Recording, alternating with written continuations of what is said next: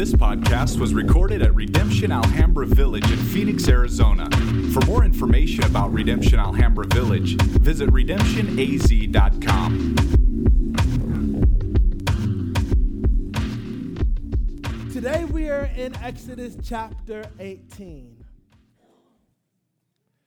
We're in Exodus chapter 18, and this is like the midway mark in our journey.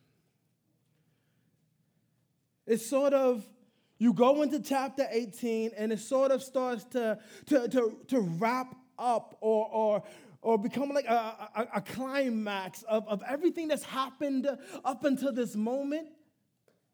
And then it starts to set up everything that's going to happen after this moment, right? So this is a really important chapter that I'm super excited to go through, just even reading through it and prepping for it. So we're not going to stand and read this morning, but what I will do is fly over and visit verses as we just talk through and just think about what the Lord is saying to us here as He leads us as His people. So if you'll look at Exodus chapter 18, verse 1, we'll get started. Verse 1. Jethro, the priest of Midian, Moses' father-in-law, heard of all that God had done for Moses and for Israel, his people. How the Lord had brought Israel out of Egypt. As we started in the book of Exodus, one of the things that we intentionally been saying and talking about how Exodus is about God making himself known through the deliverance of his people. It's about that God making himself known through the deliverance of his people. And who is he making himself known to? His people who haven't been in relationship with him for a while. They knew of him. They heard of his attributes, but they haven't been in a relationship. It's through this process that they even learn his name, right? But also he's making himself known to the nations, and we get a glimpse of that and a starting point of that when you see the confrontation that happens in Egypt as a nation, and God is making himself known to them.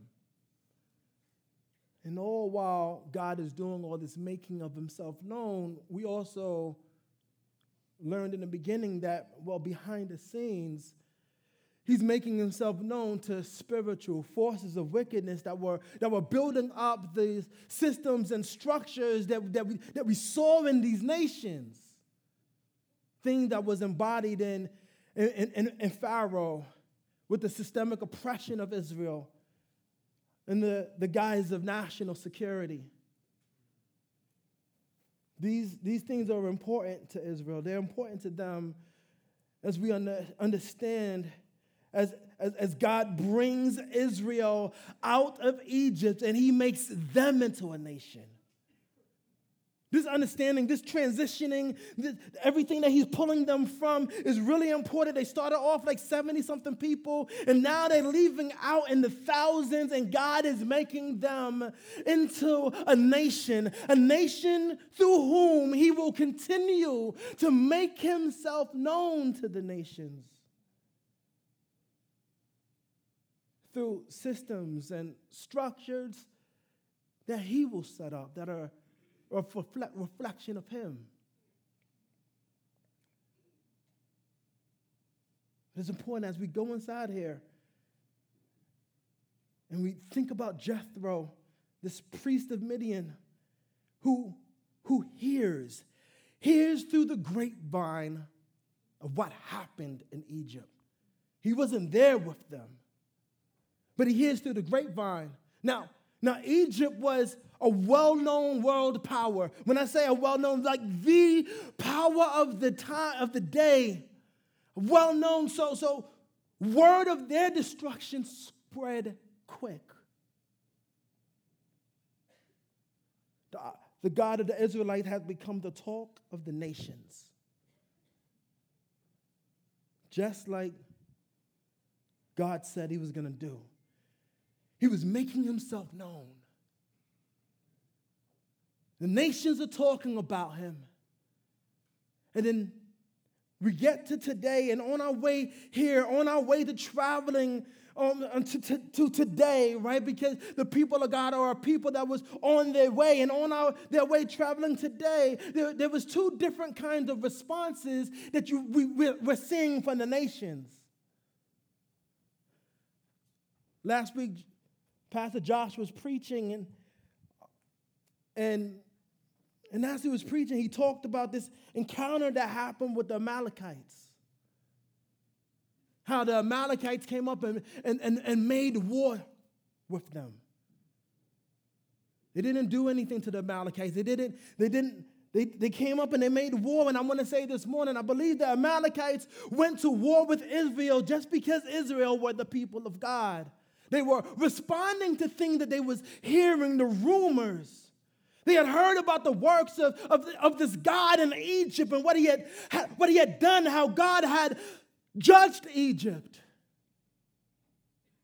Now he's dismantled everything that Egypt worshipped, disrupting their lifestyles that they prided themselves on.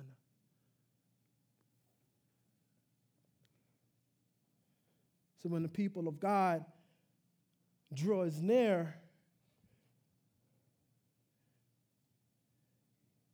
they fear that the Israelites, God, may judge them and disrupt their lifestyles. So they make a preemptive strike and they respond with war to just the idea of the people of God drawing near. And the reason why I want to just make this point, because this is what I feel that happens, is because many people respond with hostility to the people of God because they fear the judgment of God. On the inside, something about them, it fears the judgment of God. So the hostility wells up on the inside. This has been a historical reality regarding the oppression and persecution of the people of God. The judgment of their God. If everything they're saying is true, God had judged Egypt. And now the Amalekites are on the defensive because they fear he will judge them as well. It's important because even today, there is a cultural hostility towards the people of God for the exact same reason. Where we live at, where we breathe, that there is a cultural hostility because of the implications of the judgment of God.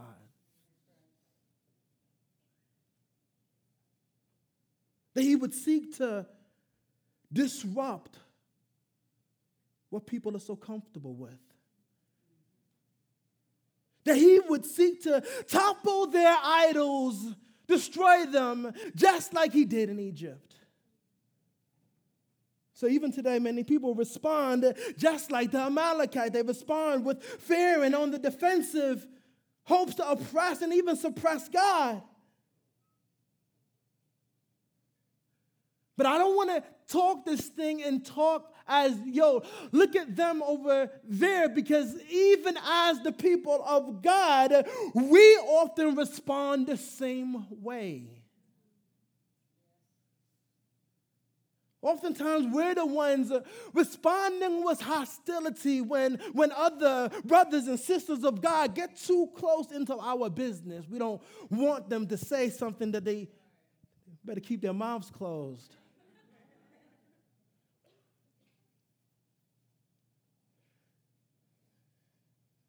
But the way, it doesn't feel like a preemptive strike, though, when we start acting like that, or when others start acting like that. What it feels like, I'm just defending myself. That's what it feels like. It feels like I'm on the defense. And here's the reason why. Because the mere presence of the people of God, the mere presence of people who value the principles of the kingdom of God feels like an attack on those who don't value those principles. Paul, he explains it better in 2 Corinthians 2, verses 15 through 16. I'm going to show this in the NLT. He says this: our lives are a Christ-like fragrance rising up to God. But this fragrance is perceived differently by those who are being saved. by those who are perishing. To those who are perishing, we are a dreadful smell of death and doom, thus a defense and hostility that rises up. But to those who are being saved, we are a life-giving perfume. What do people do when they smell something good? When they're smelling something sweet, or you walk in and somebody's cooking up some of that good food and you smell it, what do? They draw near. They're like, yo, who cooking that? Who hooking it up?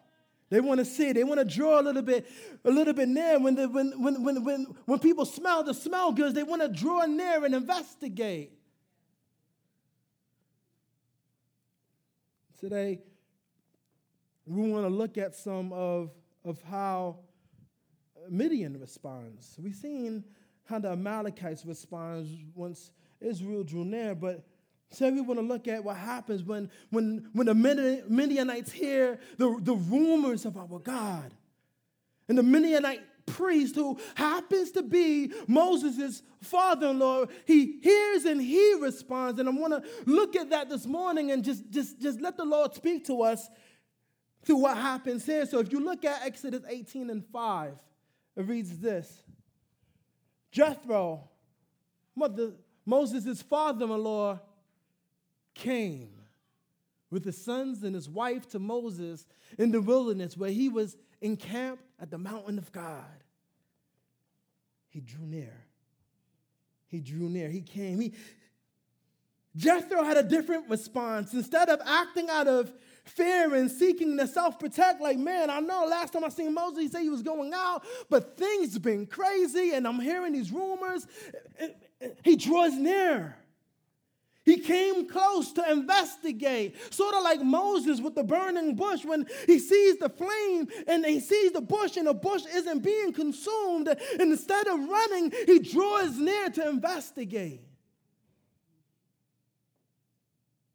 And it just so happens that this is the exact same place where the whole burning bush incident happens.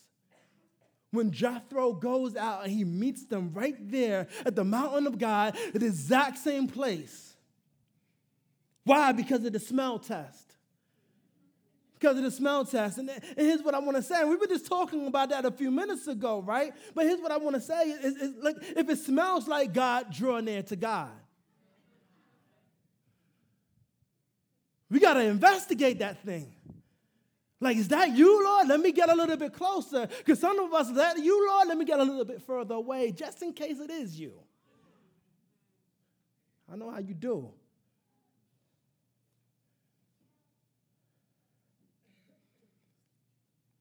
So, Jethro, he grabs his daughter, the kids, and he head out. He's like, let's go find out what's going on here. I've been hearing these rumors through the grapevine. Now I'm hearing that the Israelite camp is by this mountain and stuff. We're gonna go out and we're gonna meet them by the mountain because I gotta find out what's really happening here. So he starts to get close to them, and as he gets close, he sends some runners out. And he said, yo, go let Moses know we in town. Right? And he sends the runners out, and the runners go let him know. And Moses comes out to meet him and stuff. And here's the interaction in Exodus 18, verses 7 through 9. Moses went out to meet his father-in-law and bowed down and kissed him. And they asked each other of their welfare and went into the tent. Then Moses told his father-in-law all that the Lord had done to Pharaoh and to the Egyptians for Israel's sake. And all the hardship that had come upon them, even on the way.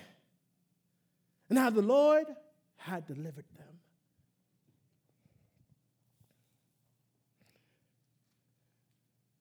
Moses told his father-in-law all that the Lord had done. Back in Exodus 9 and 16, right?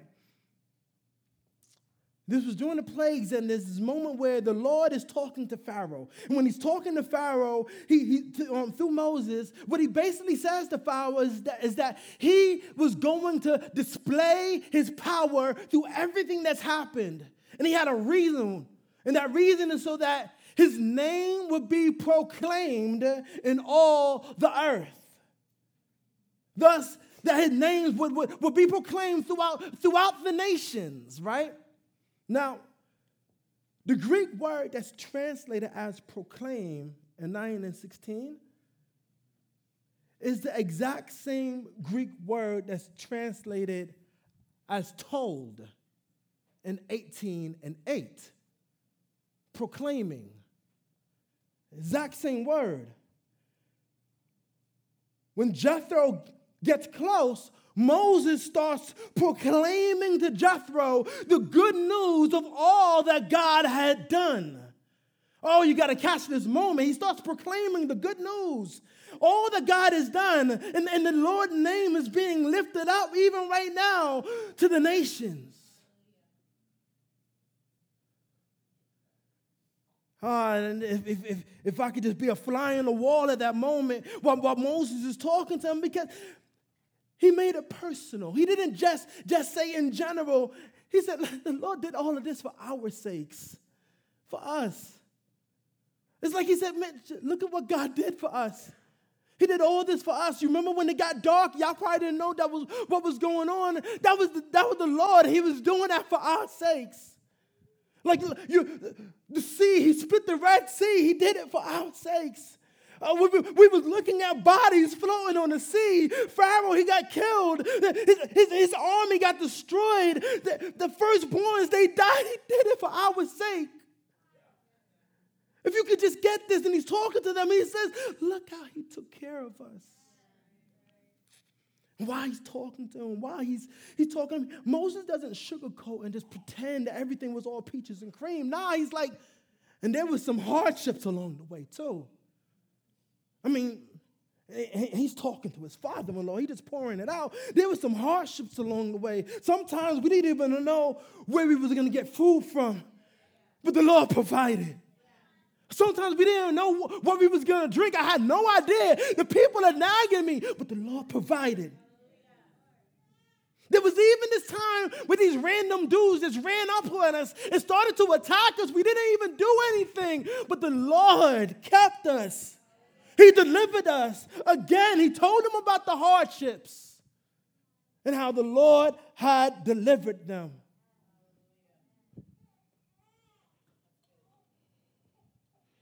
Oh, and I could just picture Jethro sitting back, listening and hearing it. He came to investigate the rumors, and he's listening. And he's hearing Moses' firsthand testimony of everything that's happened. He's listening to Moses proclaim the good news of all that God had done for them. How does the Midianite priest respond? Well, let's look at verse 9. And Jethro rejoiced for all the good that the Lord had done to Israel, in that he had delivered them out of the hand of the Egyptians. He rejoiced. He rejoiced. He's hearing this and he's like, what? And he rejoices. Just thinking about it. Listening to Moses proclaim. Tim Chester, he says this. This is what mission is. The people of God proclaiming or telling in all the earth everything God has done. Oh, this is what it is. You see, some of us, we put way more stock into debating theological differences than sharing our testimonies. Oh, some of us, we want to debate from this camp angle and that camp angle. And we want to debate for this and, I'm going to break it down like that. Way more than just giving our testimony of what God has done. You see, people can argue with your theological point to the left and to the right. And they do argue to the left and to the right. They do.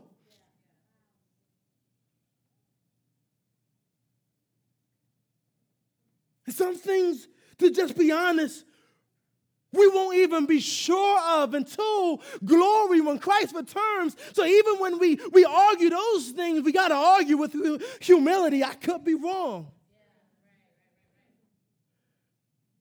But one thing that we can be confident about, that people can't debate with, is our personal and collective experience with the Lord. Listen, the Lord did this to me. This is how I experienced him. This is where he met me when I was at my lowest, and the Lord did this. You can argue all you want, but I experienced it. I smelt it. I felt it. I was crying, and he lifted me up.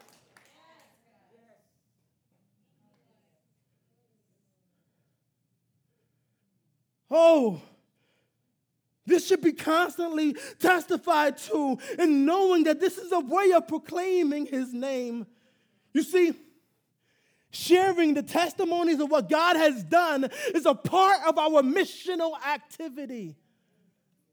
It's a part of our missional activity. It's a part of proclaiming his name throughout all the earth, proclaiming his name to the nations. He's done something for me,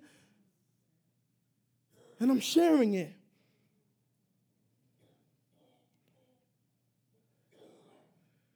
Jethro hears Moses' proclamation of testimony, and he rejoices.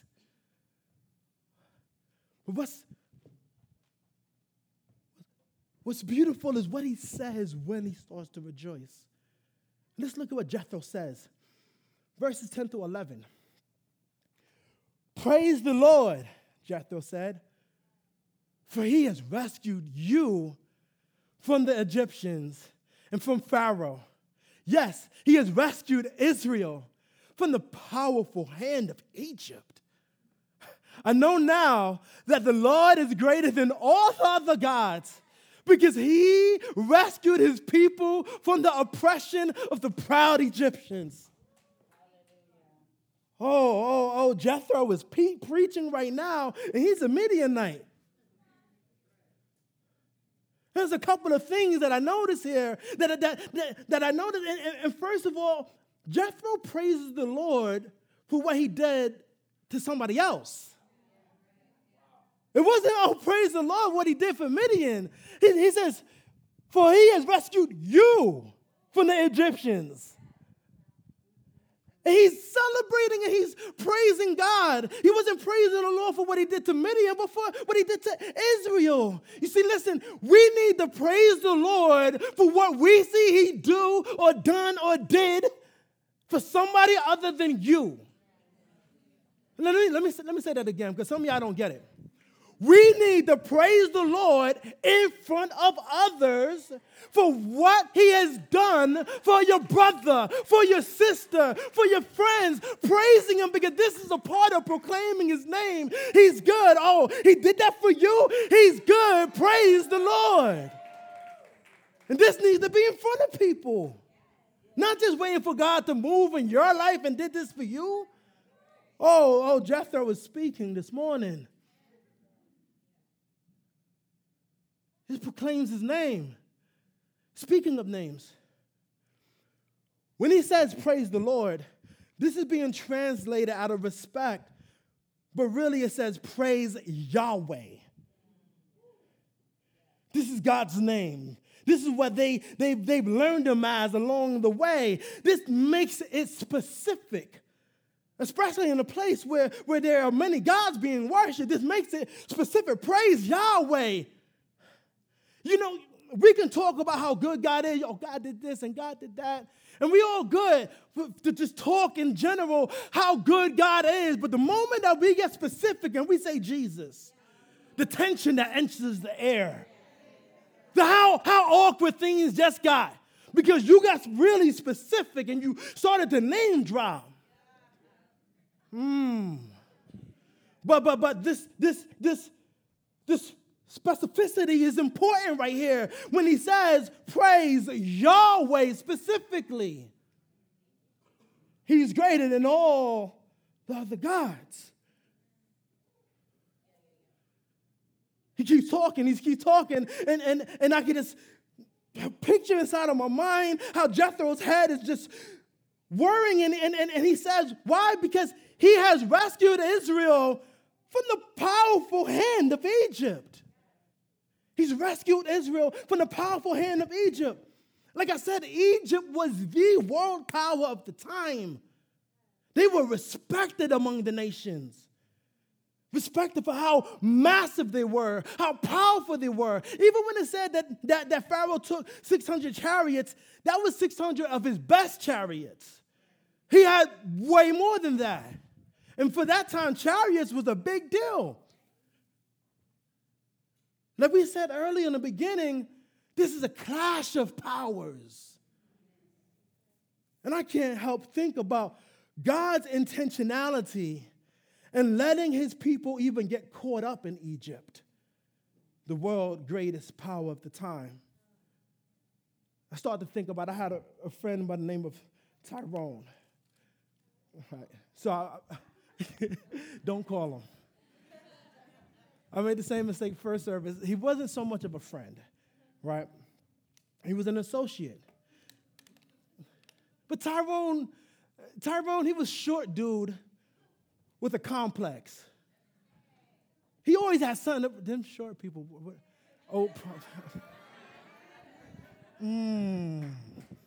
Always has something to prove. But Tyrone was a little crazy though, because every time a fight was about to pop off, right? Y'all know I didn't grow up saved, so I have a lot of these stories. I always had these flashbacks, right? And every time a fight was about to pop off, Tyrone was the short dude, and he would intentionally look for the biggest person on the opposite side and attack them. And he had a strategy to it. If I take the biggest one down, it'll send a message to everybody else. So I can't help thinking about God's intentionality here by letting his baby get caught up with Egypt, the world's greatest power of the time. You see, if God would have done this with one of the smaller nations, it could have gone unnoticed. But he's about his name getting proclaimed. Some of those smaller nations, they weren't as powerful, but Egypt falls. And then it sends ripple effects and echoes throughout all the nations. So Jethro was processing this. He knew that Egypt was huge. Like, really? All this stuff really went down? Then he says, I know now, meaning it's no longer a rumor. I investigated and I found out. I know now that the Lord, meaning specifically Yahweh, I know now that Yahweh is greater than all the other gods. All the other gods, multiple gods were common amongst the nations. But as far as Jethro was concerned, none of those other gods taking down Egypt, but Egypt got snuffed out. No. This God must be greater. Yeah, multiple gods was common among the time, but Israel came along and they said, listen, there's one God, and that was him showing off in Egypt. His name is Yahweh. Jethro is processing, if this is true, and I know now that it is, then the Israelites' God is greater than all the others, and he makes this statement as a Midianite priest. He keeps talking. He says, because he rescued his people from the oppression of the proud Egyptians. You see, one of the things that we talked about and we'll talking about, it's important for us even now, is the systematic idolatry of Egypt was oppressive to the people of God. This system of worshiping false god on top of false god on top of false god and all the structures that was built around it. And the God of the Israelites has just shown himself to be greater than that system of idolatry. He shows himself mightier than the compound oppression that comes from worship of multiple gods systematically. Let me bring this to today, because y'all will just think, well, I'm just doing a history lesson. Listen, we currently live in a nation that worships many, many idols as gods. Understand the place where the people of God right here, right now, find themselves at. A nation that worships many idols. Worships many false gods, whether it's of power, of success, of comfort, of money, of experiences. I just got to experience it. Of health, our bodies, political idols, racial and ethnic idols, gender idols, age idols. The list goes on and on and on and culminates with self.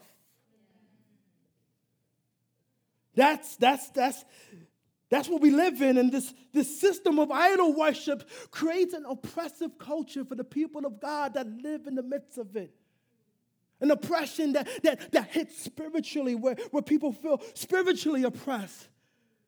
That hits physically, where there are literal side effects of this idolatry that affects us physically. Social, where even social functions and social realities have these byproducts of this oppression. I want us to see this oppression that affects all of creation with a depravity that is total in its scope and reach. An oppression that is so powerful, so consistent, so pervasive, so normal, so attractive, so intertwined with the normal mundanes of everyday life that most of our hearts have been lulled to sleep and don't even see the true reality of its presence. Because all we've known, we don't even have a category to compare it to.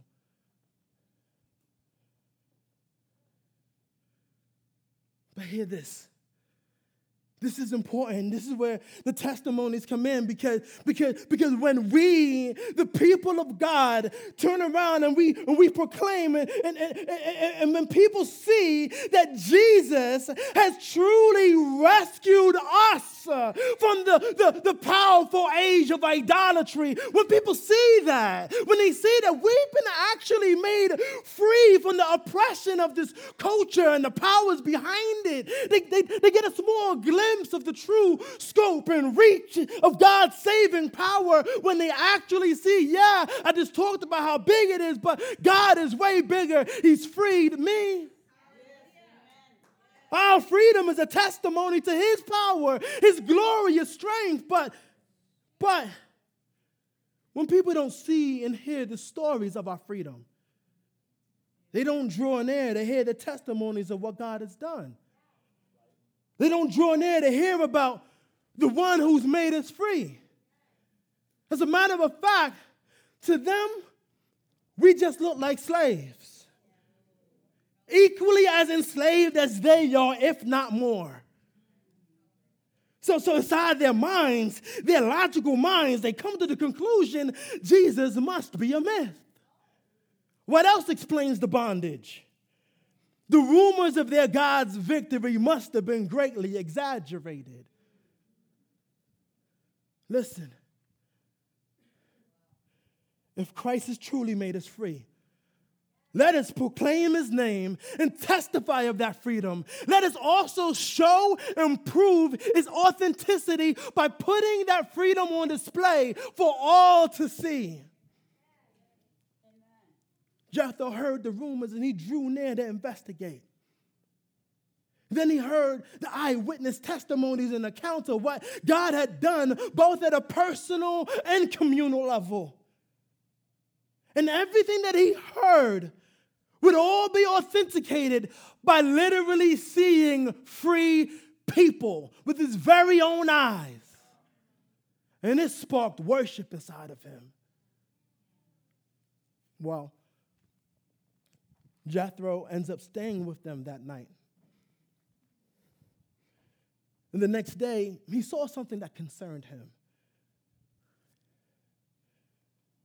He saw something that concerns him, like a good father-in-law and just a wise person. You see, because of his conversation with Moses the night before, the day before, and all the depth that Moses went in with telling him the ups and downs and all the ways that God has done things, Jethro would have realized the weight that Moses had standing up in front of Pharaoh. Even when Israelites were frustrated with him and things wasn't going with it the way they think it would have. Oh, the weight of leading the people through these plagues that was on Moses. All the Israelites had to do was follow. God even took them the opposite direction of war so that they didn't have to fight. And when Pharaoh attacked in the wilderness, the people, they turned to Moses, and Moses, he went to God. Moses followed God and split the sea with his staff. And all the people had to do was walk through. When they were hungry, they went to Moses. When they were thirsty, they went to Moses. But then there starts to be a little turning and a little changing there, because when war came to them again, this time God let them fight.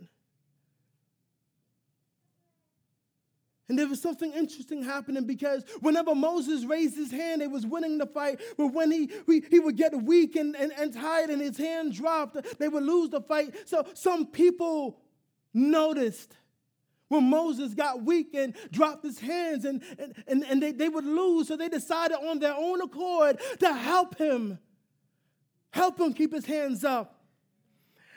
And Jethro was looking at today, and now he is judging the personal disputes of thousands of people all by himself all day long. And Jethro asks Moses a question. Dude, what are you doing? What are you doing right now? And Moses says, well, the people, they need to hear from God. They got issues. And the thing is that in Egypt there was systems and structures, but out there in the wilderness there wasn't none. They have no idea of the laws of God that give structure to the people of God. Basically, I need to do it all. Again, Jethro genuinely cared about Moses as his father-in-law. You see, when Moses ran away from Egypt back in the days, he fled and he stayed with Jethro for 40 years. Apart from being a priest, Jethro was a shepherd, and likely the one that taught Moses how to be a shepherd. And now Jethro continues to teach Moses how to be a shepherd, but of people. And he gives words of correction and wisdom, and he starts by saying this in 17 through 18. Moses' father-in-law said to him, what you are doing is not good. You and the people with you will certainly wear yourselves out, for the thing is too heavy for you. You're not able to do it alone. Despite how gifted he was, despite the fact that he really was connected and in a relationship with God, him trying to do things all by himself wasn't good for any of them. For the whole community was affected by it.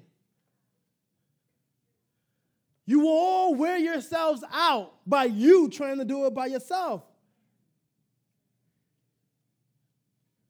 He probably was thinking about the story with the Amalekites and that there were men that had eyes to see Moses couldn't do it alone and had enough sense of judgment to help.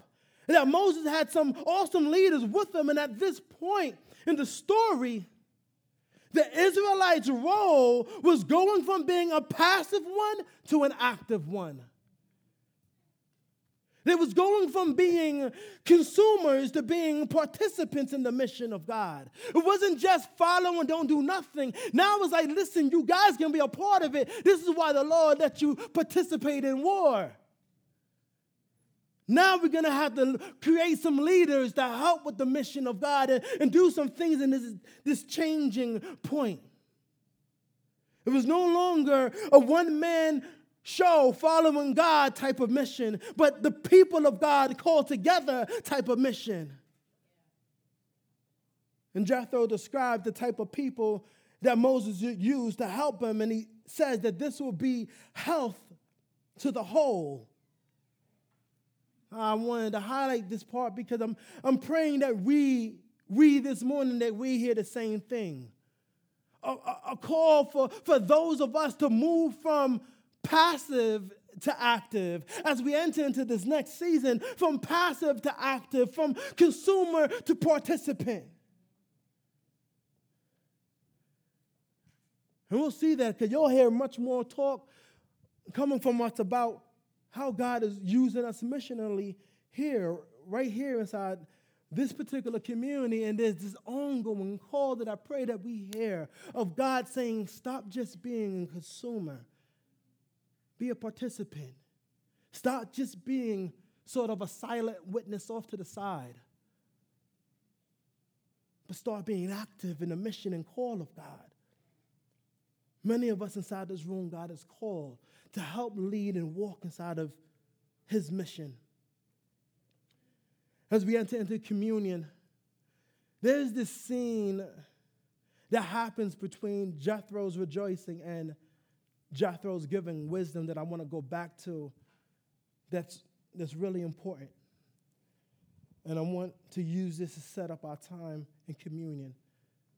It's Exodus 18 and 12.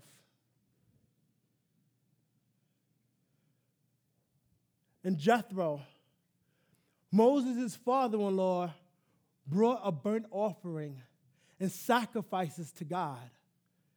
And Aaron came with all the elders of Israel to eat bread with Moses, his father-in-law, before God. This is a really significant moment. Some people even refer to this moment as the climax of the book of Exodus. It's a really important hinge moment. You see, right now at this moment, you see Jew represented by Moses and Aaron and the Israelite elders. And you see Gentiles represented by Jethro and those that are with him, brought together by a sacrifice represented in Jesus, to eat a meal in the presence of God.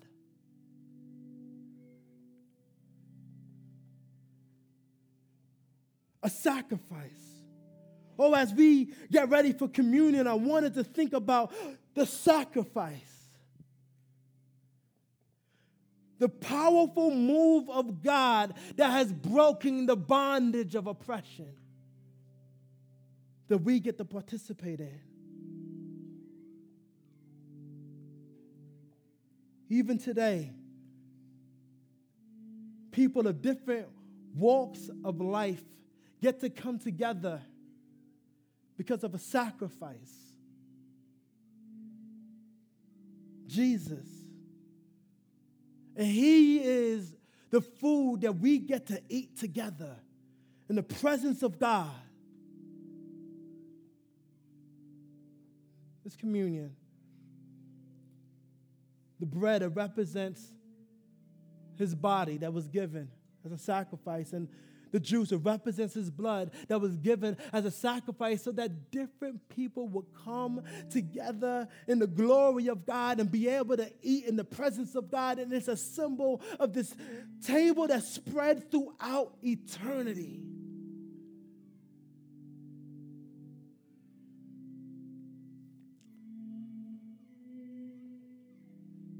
As you come to the table today, I'm asking if you'll consider a few things. Jethro was investigating a rumor. You see, people have been hearing the rumors for over 2,000 years now. The rumors of what this table represents, over 2,000 years. But I want you to just consider, man, how many times and how many people have heard your personal testimony? What God has done for you. I want you to consider how many times have people heard the communal testimony of how God has united you to a family. Despite the differences, this family that's rooted in Jesus. How many times have you went out of your comfort zone and shared that?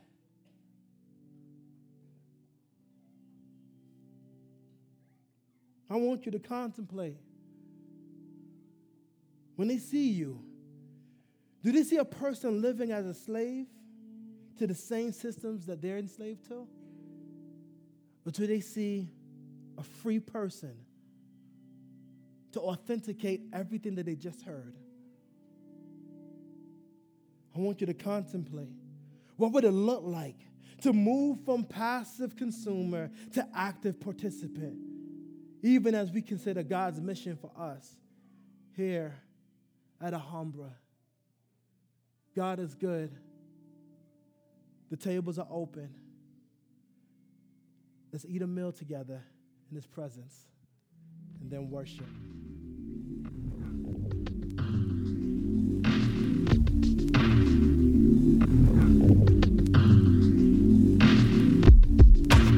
This podcast was recorded at Redemption Alhambra Village in Phoenix, Arizona. For more information about Redemption Alhambra Village, visit redemptionaz.com.